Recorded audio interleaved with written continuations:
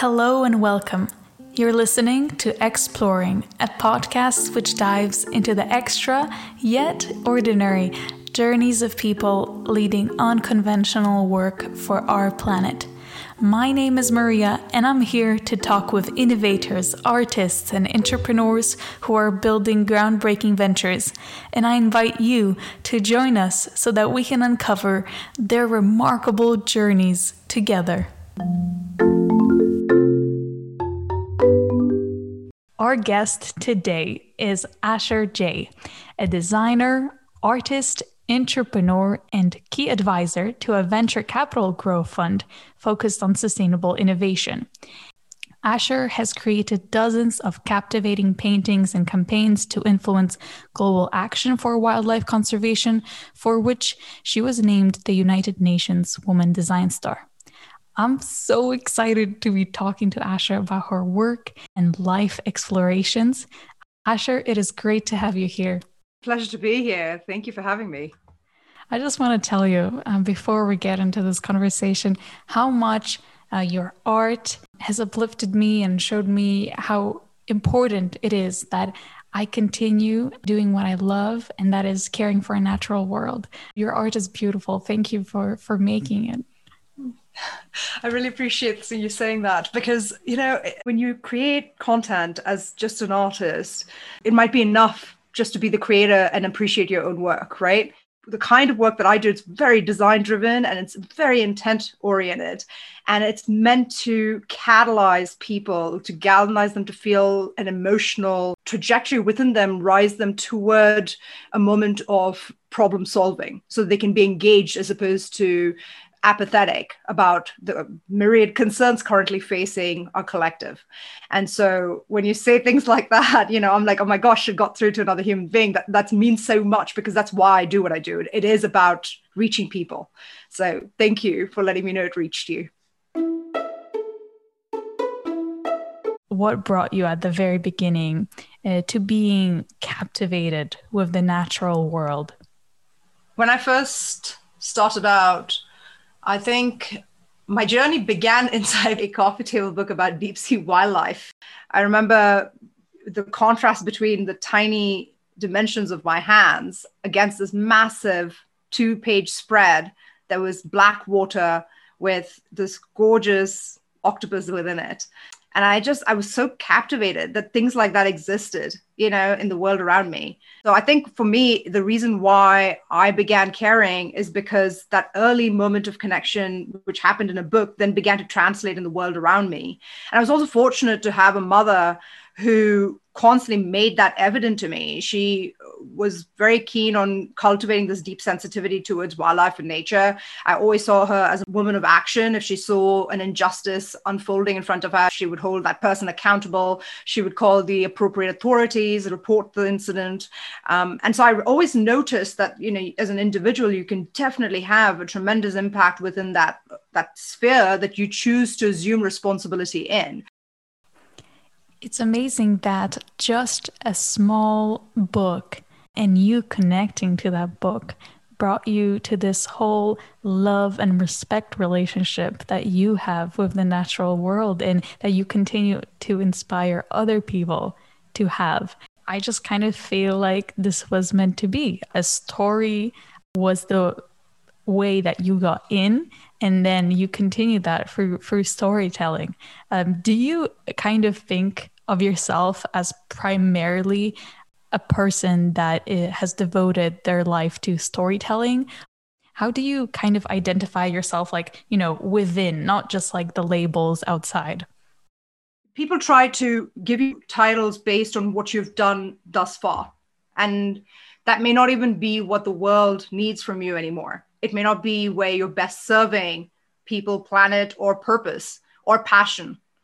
And I think, when you are looking at that frontier of where innovation can occur, where the next iteration of self can occur, you have to be willing to go there and go at it alone, because no one can accompany you into that moment of unknown, that uncertainty, which you have to navigate to embrace transformation, whether it's in terms of your career, whether it's in terms of your personhood. And for me, every step of the way, just when things get really comfortable and everyone starts telling me, oh, you're so good at that. That's really what you're meant to be doing. It's such a great place that you're contributing in. I know I've given it everything I've got, and that's the most I could have pushed over there. And I now need to integrate something more into it, or I need to bring it to a different orbital of like outcomes and outputs, or I need to shift, I need to pivot, because iterating further in the same line is not going to be enough anymore, given that world circumstances have changed, given that people's cultural attitudes have changed. Like, you have to be willing to be confident enough in your abilities and interdisciplinary approach to constantly reorient or utterly transform yourself, which transformation is not the same as change. Change is linear. You can keep growing in the same vein. So I can be more of me, but slightly better every step of the way. That's like improvisation, right? Versus metamorphosis, where you go in as one organism and come out as another. And that's the level of breaking I embrace, because unless you do that, you can't be the next thing that the world needs from you, because you have to be willing to let go. I just want to repeat what you said, because that anecdote about the fact that change is linear and it's different from transformation, that is just pretty much a revelation on its own, because I see that in your career, you became more solution-oriented instead of problem-oriented. And I wonder if this was a whole transformation that encouraged you to dive into those new fields that you previously didn't really see yourself in. Yeah, I think, when you apply yourself, it has to come from a place where you are able to disengage from ego, right? Because if it's just your bias, your opinion, your agenda, your way of doing something, it's never going to be inclusive. It's not going to be creating enough room for anyone else to enter that narrative moment. So I think, if you don't know how to dial you back, then there's just nothing but you. And that's really what even wildlife photography or being out in nature is about. If you don't make that space and time to let something come to you, you'll never have that moment of truly relating. And that can only happen if you create space. It begins with the thoughts of being inclusive and open in your thoughts, and then you can actually be that in reality. But what you said about wildlife photography, woof, okay, this is another level, because I never really looked at wildlife photography as a channel for people to have the space to come in and actually be there. But that's what it is. It literally is so open that it's not just the photographer and the animal. It really is letting this whole audience experience this. So this is really like a technique, I would say. I didn't notice that it's there. And that's what makes some photos greater, and I guess some photos less great, is that room for other people's connection to the photo. We are the ones who give something significance by pointing our lens to it, by pointing our voice to it and saying, this is more important in this moment. This lion killing this thing is more important than this weaver bird building its nest and having a fight with another weaver bird, right? We attach significance to the storyline we're telling. And that has come to inform how people think of wilderness and wildlife. We think of predatory encounters as more valuable. We think of megafauna as more valuable because we've continually placed our lens on that. And having a greater sensitivity to the whole narrative that's unfolding, which is life, the fabric of life happening at the same time. We've never shown, in fact, to date, I don't think there are very many stories that have shown the idea of everything happening at once. I mean, maybe Baraka, those sort of art films that show synchronicity, that look at how everything is unfolding around the same timeline. It's not happening at different moments, but all at once, that there are birds being slaughtered in factory farms at the same time that you're having a cup of coffee. That level of connectivity and awareness of what you're doing at the same time as something else that's happening elsewhere is what establishes greater empathy, greater mindfulness, and a capacity to look at something beyond just one prioritized incident, which has also only been prioritized through the human filter. And so now when I point my camera at anything, when I point my brush at anything, when I point a technical effort that I'm involved in at something, I'm always looking at the whole first. Am I accounting for the whole? And why am I choosing, because it is a choice, to point out one part of that whole? And am I still making people aware of that whole while pointing that one part out? Because it's the disconnect between the two that's allowing us to remain in a disconnected space and therefore create a paradigm that's disengaged. I feel like our eyes are a blessing and somewhat, I don't want to say a curse, but they don't really do justice to exactly that unified and connected nature of the world. If we just focus on what is in front of us and what we see, we miss out on so much. And that is why it's so important to engage in seeing arts and stories that show us what is happening outside of our realm. So I love that you just mentioned that. I do wonder, however, if you had this experience that kind of showed you, oh my, I have to be more open, or like I have to try new things, because you seem like a very, very woke person, and that has done a lot of self-work and a lot of beautiful work that inspires others. But there must have been like this kind of a series of experiences or a moment that you were like, wow, okay, I need to change. Do you remember what that was? I think the earliest encounter that I had that gave me a sense of belonging was looking up into the night sky and seeing the Milky Way band. It's so humbling to look at space, to look at the stars, and realize that there's just such a level of expansiveness out there that we can't even begin to grasp as the average person. And I think I've always used that through line, that understanding of being a rather insignificant dot of thought in the middle of nowhere, just floating on a pale blue torch, and if you can truly discern that for yourself and allow yourself to feel the reverence that comes with surrendering to that greater context, to know that you're not the center of it all. Honestly, the expansiveness that I feel when I look at the stars, that's what I feel when I sit down to meditate. If we can really tap into our inner consciousness and feel what it means to be present, as opposed to being just this person all the time that's enacting and being a smaller version of itself through a filter of labels, right? I'm a woman, I'm a human, I'm this, I'm that. Like without all of those titles, labels, everything, if you can just be the way a tree is, the way snow falls, it's just being.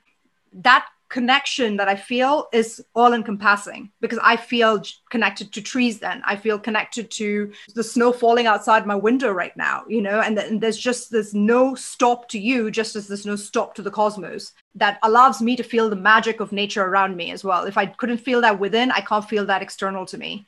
And every time I go diving, every time I'm out in nature, every time I've had a true encounter with another animal, like another being, when you have the chance to look within its eyes, and there's this deep, profound shift within self, because you see the room you both have created to take that instant into account and to be present for it. Like a lion can be just as present as you are for that moment of interaction. Every time I get too overwhelmed with like my dreams and goals and what I have to do and what I want to do, or is it true that I want to do that really, I just go to my good old oak tree in my backyard and I touch the branches. I just am with the tree, and everything is better. And I don't feel more alive at any given moment than that moment where I just am there with the tree. But it is hard to actually get in touch with that simple being in this world of constant doing. I do find it inspiring that although you are a person that has collaborated with like dozens of brands, became a renowned explorer, and produced multiple pieces of dazzling art, you still feel like the most important part is just being. I wonder if you feel that with this realization and with all your work, you've reached success, or is there no success yet? We all go back and forth, because there's moments when we feel expanded and one with everything and just truly aligned and blissful. And then there are other times where you can be myopic as hell and think, oh my God, I can't believe I haven't got this opportunity yet. Or I can't believe that this particular award meant so much to me and either I got it or didn't get it, and either way it's a validation or a lack thereof. And it comes to inform how you feel about yourself. The thing that I've cried from the depths of my soul for is to truly be able to contribute from every aspect of self, to give all of me towards anything that I can. I'm all in. I'm all in every day, every moment for all of life. Like I can't offer up enough.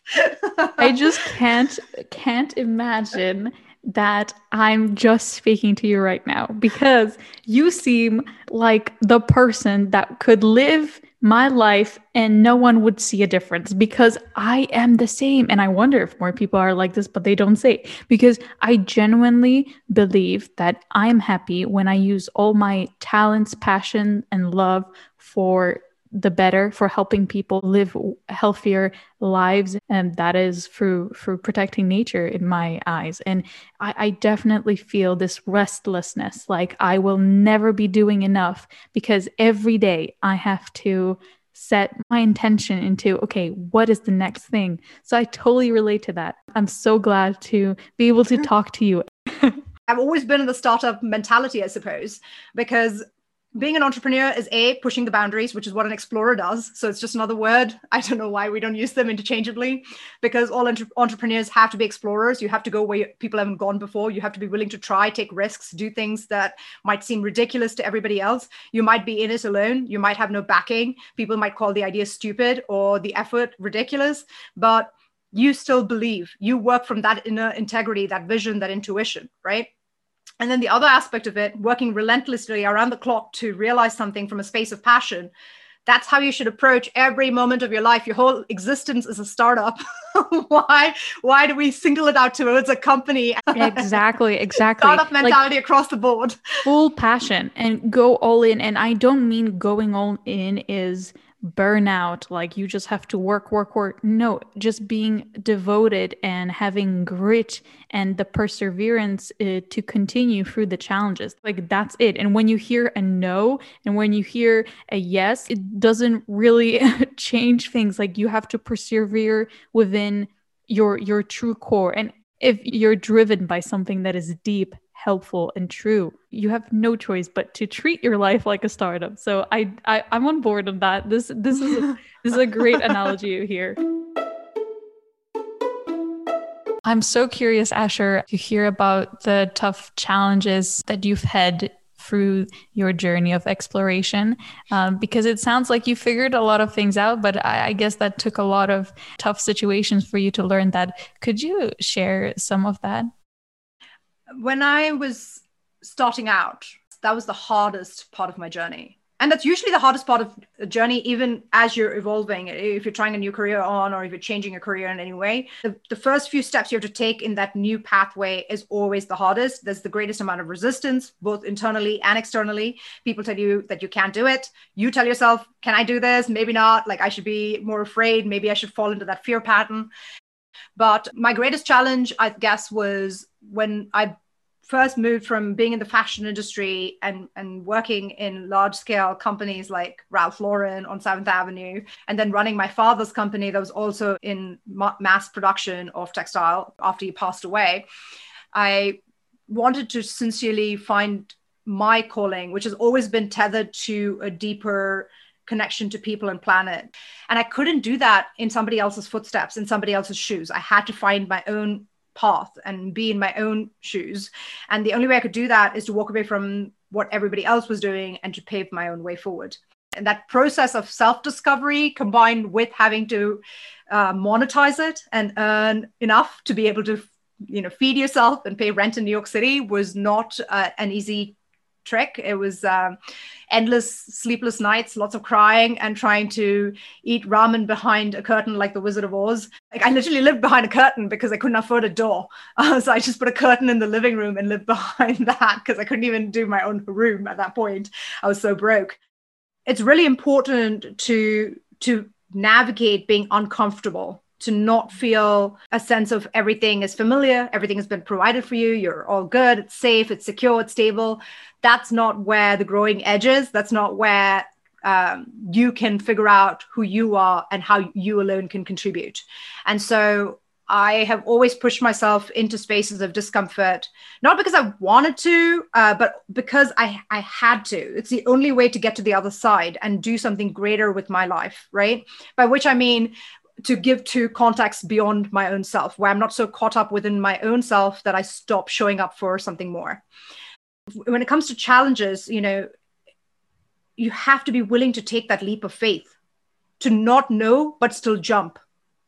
Because that's what a bird has to do. The first time it takes flight, it doesn't know if it can fly. It has never flown before, but it has to know that in its programming is the capacity to take wing. And that's honestly what it comes down to, is to have that raw belief that it is going to work itself out. And you have to take that step off that ledge and not cling to it out of desperation and not knowing if you're going to actually be able to pick up your wings and spread wide and actually reach for the stars. It's very emotionally grueling.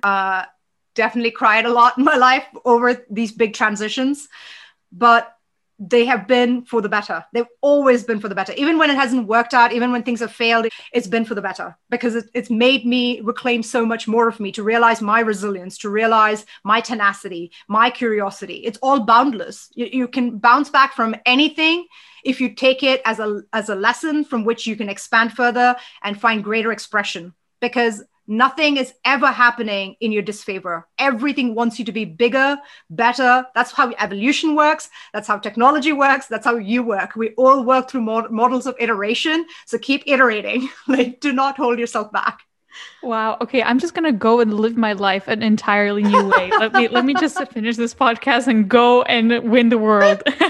No, but you're so right. I love what you're saying about this boundlessness. Like, we really are free to explore and go in all directions and choose and never limit ourselves. So I definitely think that you are a perfect example of this. But that makes me wonder, what is it that you want to explore in the future? Because you've already explored so much. Is there something that you are kind of having on the radar right now? I am learning and I am expanding my own previous understanding of self, right? Like, where you're like, oh, this is what I do, this is who I am. And then you prove yourself wrong. And you're like, no, that's not all I am. That's not all who I can be. And then you see yourself grow and you say, wow, I can do all of this too. I can be all of this too. And that's what's happening right now for me in the tech and fundraising sphere. I am just thriving. I am learning so much. Every day is saturated with just the bliss of constant expansion.